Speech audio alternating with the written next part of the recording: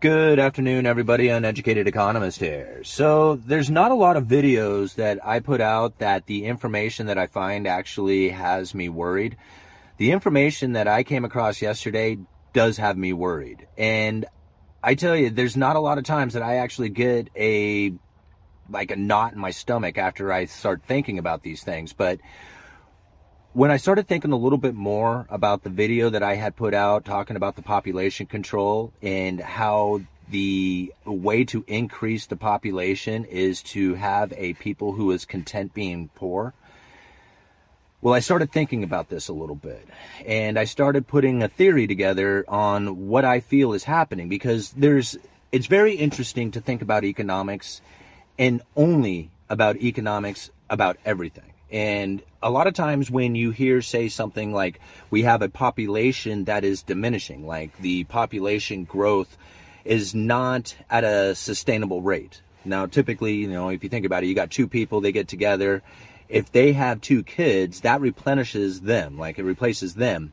But really, you need a third kid to actually add to the population. Otherwise, your population is going to eventually diminish.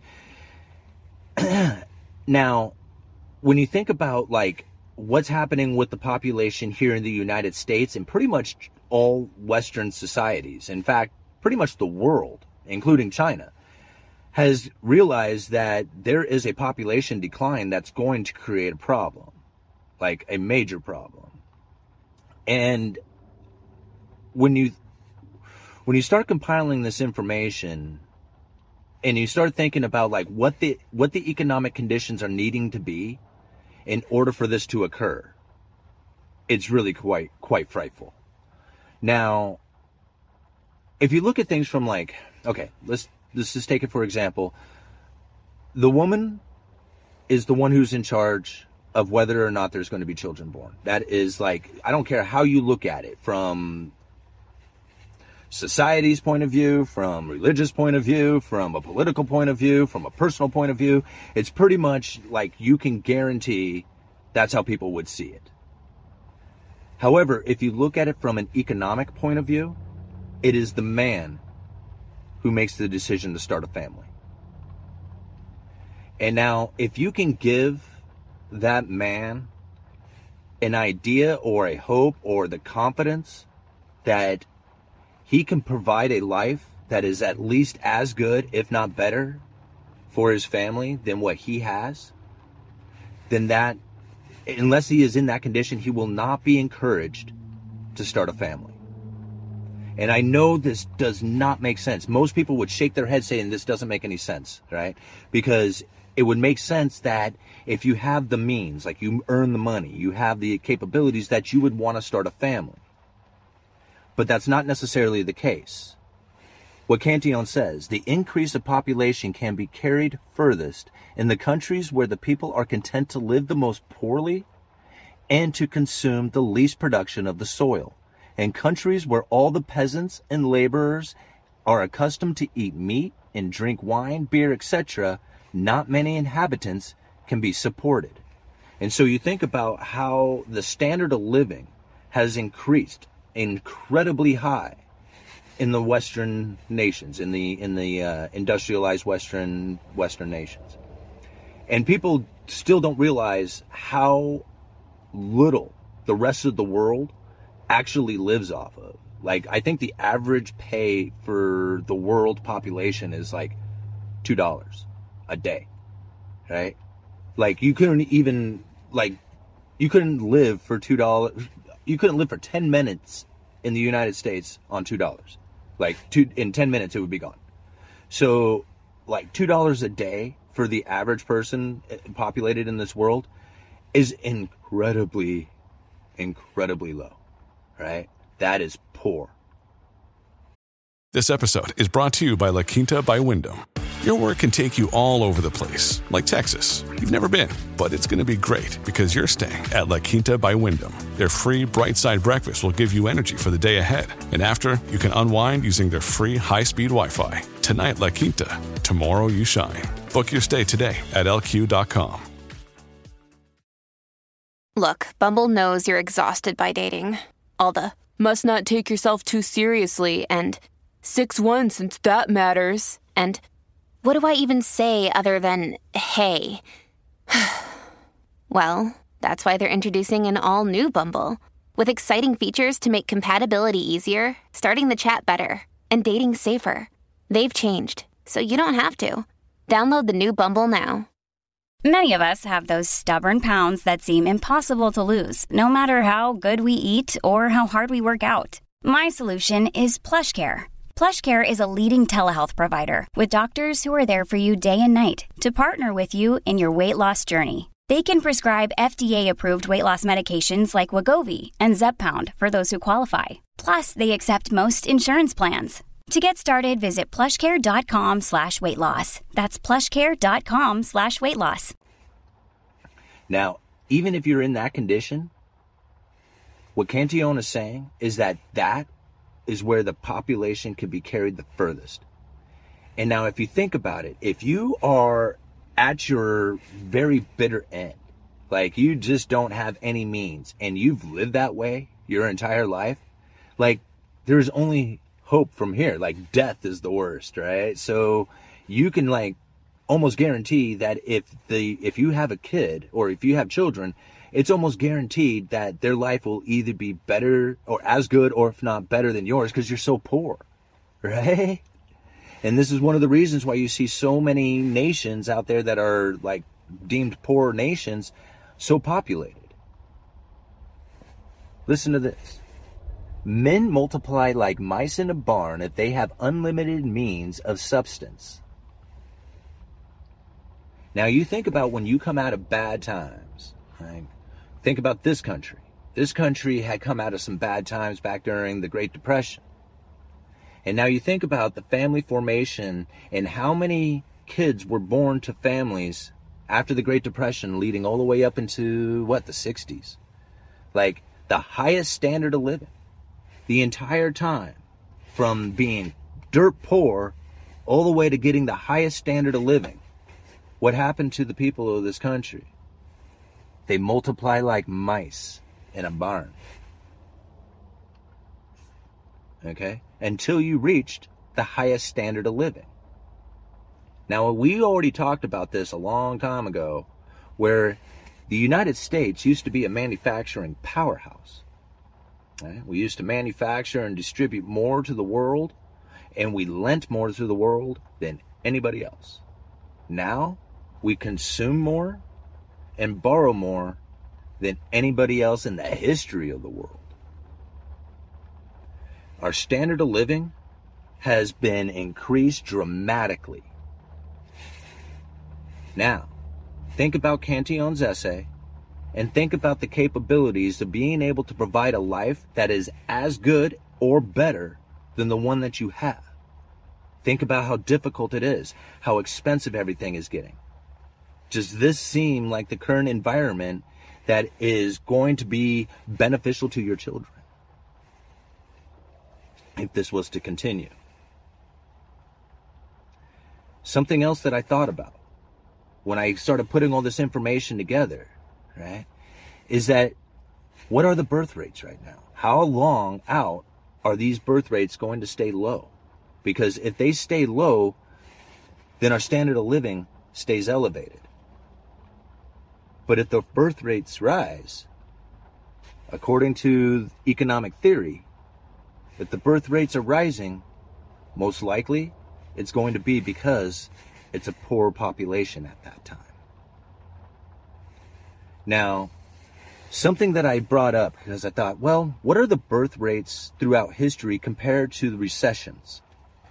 Because I just wanted to know what the economic impact of birth rates were, or what the birth rates were because of the economic impact, however you want to look at it.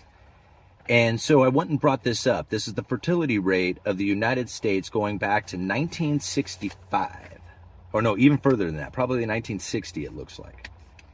And when you look at the chart, it has dropped dramatically. It went from a little over 3.5 children per family, per household, I think that's what it goes. It just says fertility rate, so I'm not sure if that's per woman, right? So this is per woman. 1.663 kids today back in the 60s, it was a little over 3.5. So this is the chart. And you can see it's dropped off dramatically. Now, it took a huge hit back here in the 70s. Okay? And now, if you go and you look, this is something that I really thought was pretty interesting. Because you can see, like, basically, remember the 70s were, like, the hardest times. Like, everybody started... I wouldn't say it was the hardest time, but it was the time in which that we finally left the gold standard. And so you can tell, like, right about that time that issues were taking place within the currency and that the population at the time was losing its standard of living, right? And you can tell by that chart right there. Now, it wasn't necessarily losing their standard of living, right?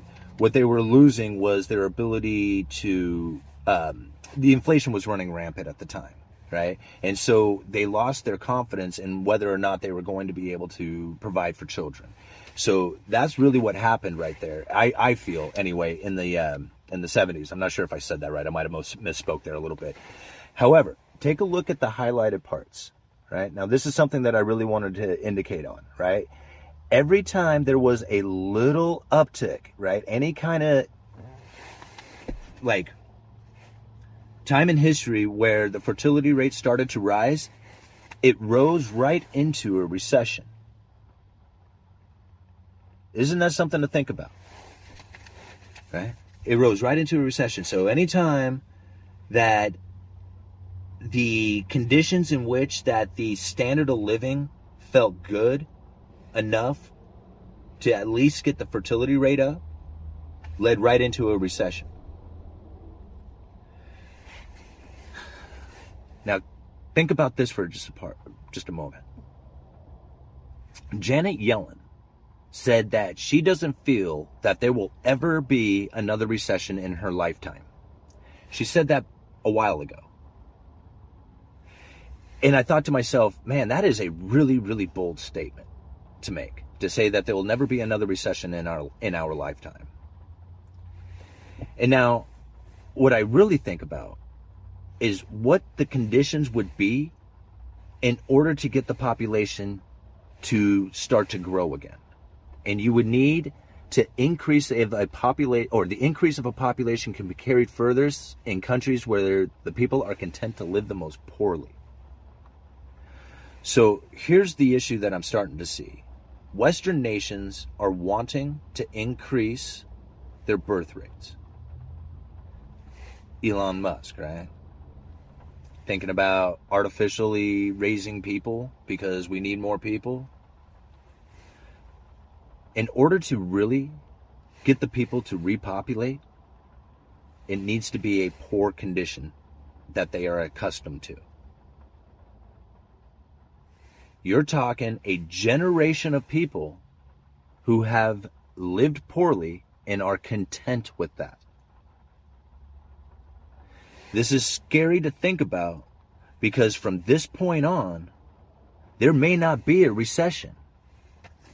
Recessions come from birth rate increases, or at least not come from birth rate increases, but come when you see an increase in birth rates. They're not hand in hand. What it is the economic conditions have presented themselves in such a way that the man now feels confident enough to start families. The only problem with it is that most people don't understand what has taken place, and it leads right into a recession.